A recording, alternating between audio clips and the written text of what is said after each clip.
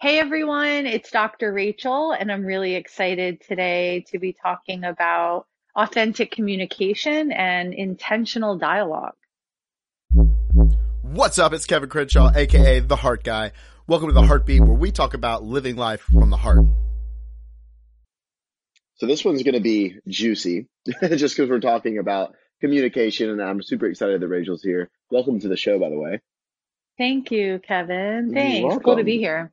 Yeah. Yeah, so communication. I know I talk a lot with miscommunication, I think being one of the big, or misunderstanding really, to be one of the Mm, biggest causes of breakups or just lack of intimacy, really, in yeah. relationships. And so, yeah, you said you had this topic on your heart to speak about. So, what really has been coming up for you around this?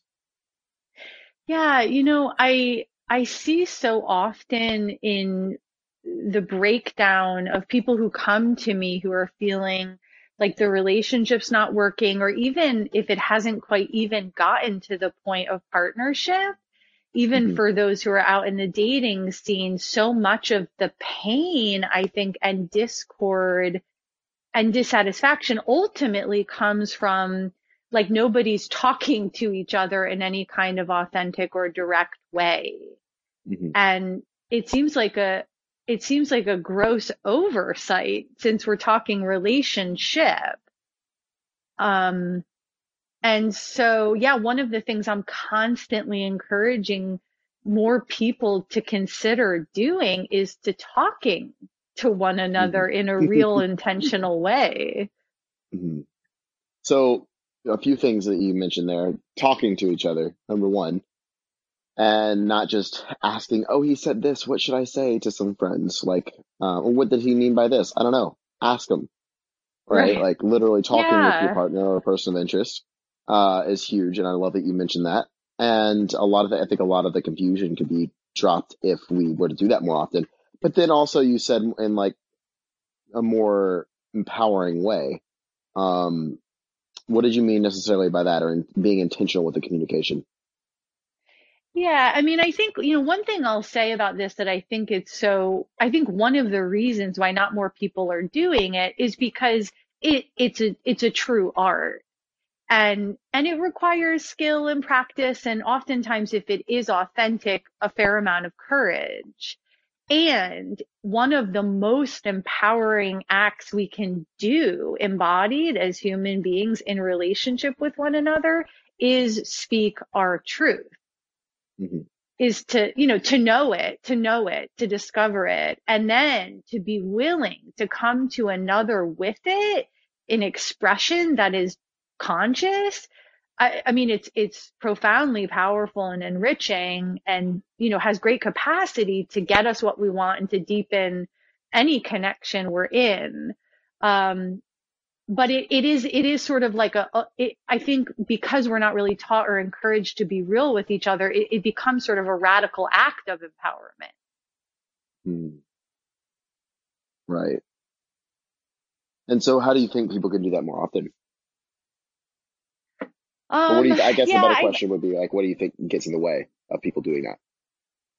I think like you said, you sort of alluded to it, when we're going to our friends, which is not to say we don't need support and it isn't incredibly helpful to run through some of this with someone else, Right. but I think it's like if I think what happens is so many people aren't touching base with themselves about what's coming up for them in the dynamic and are really quick to sort of blame or shame the other person or get caught in like um something that is either confusing to them or unclear, instead of just tapping in long enough with a few deep belly breaths, maybe a journal and some self-reflecting, to know what it is that Mhm. they feel the need to say. Right. And I think Yeah. even underneath that or behind that, it's knowing what you want, like what the outcome of the communication Mm, is. Because I get on the phone with people all the time, that, whether it's just they are asking for help with something or they're wanting to join in one of my programs. One of the first questions I ask is, what do you want?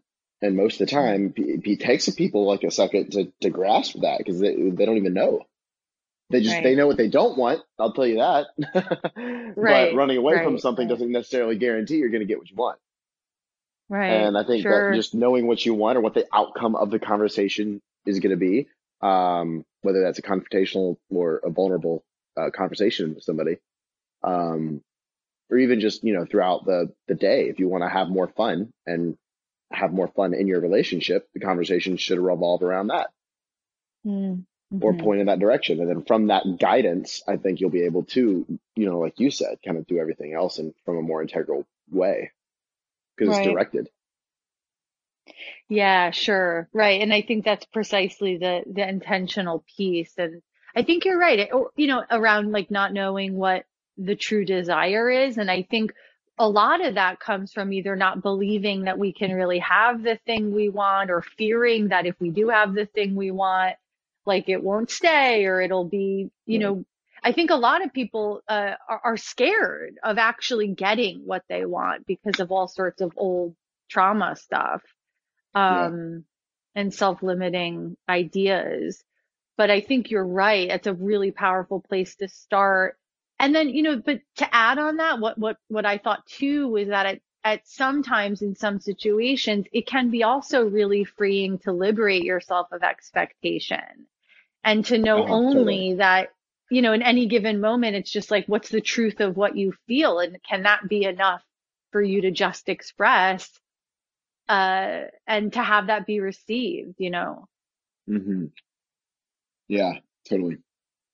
So what do you think, just from your observation with and expertise, really, when it comes to conversation, is kind of the biggest thing that gets in the way?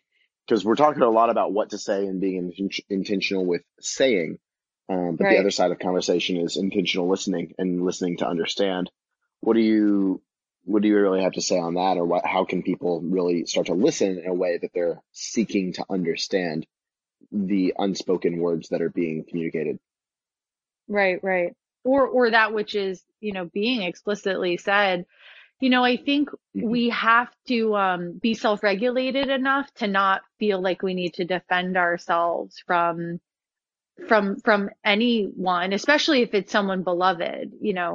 Hmm. And so I think it takes like a certain amount of emotional regulation, like nervous system steadiness, like, knowing, like, so that we're not uh, attacking back or defending ourselves, and we can really take in, without making the other person wrong, what it is that needs to be said and heard, and to reflect that back and to make sure we do that enough that we really get it and that the other Hmm. person feels truly heard and understood by us. And that's a really powerful process that probably requires practice. Um, but it can really save so much time later on from a relationship that becomes wrought with tumultuous conflict that never gets resolved. Hmm. Definitely. Yeah, it's important. And also when it comes to non-judgment, because I know you just mentioned that, and or Yeah, fear of being judged and just saying, "Hey, this is how it is," or not right. judging. What have you found has been the biggest tool to kind of reach that point and get to that place? Yeah, it's hard. It's a practice, I'd say, but I think awareness is a powerful starting place, like a foundation. We have to be aware of the mind's tendency to judge or defend. And oftentimes that's just a projection of an insecurity or a fear within ourselves. So, yeah, I think just being aware is a powerful starting point. And I think also along with that is just like a really deep sense of confidence and a deep sense of worthiness, so that, even if there is something we've done wrong, or we've disappointed our partner, or we like really fucked up, like that's okay. I mean, like, that we can hold that. We don't have to, like, we can own that and allow Hmm. ourselves to take responsibility for that, and make bids for repair. That's what relationship is. We're going to hurt each other. We're going to disappoint each other because we're human, and Mhm. ultimately gives us a chance to learn and grow together. So I think it's an attitudinal muscle, that can be worked on every day. Right. No, it definitely is. And I love that you said, we're going to disappoint each other, we're going to hurt each other, especially if you're in a long-term committed relationship. It's just going to happen, and not as, Right, an intention, but just because we're human. And it's kind of what right. we do in those moments, and why love is a forgiveness game. Hmm. Hmm. It's That's awesome. Well, beautiful. so I Yeah. love everything that you have had to share. Where can people find out more about you and what you do? Thank you, Kevin. This was, yeah, a really dynamic conversation. I am at Hey Dr. Rachel, DrRachel, pretty much everywhere in the Awesome. internet. Yeah, heydrrachel.com, and I'm at Hey Dr. Rachel on Instagram, so people can find me there. Awesome. Well, thanks again for jumping on the show. Thanks for having me. Of course. For everybody listening, go check out her stuff. And as always, put some heart into everything that you do today.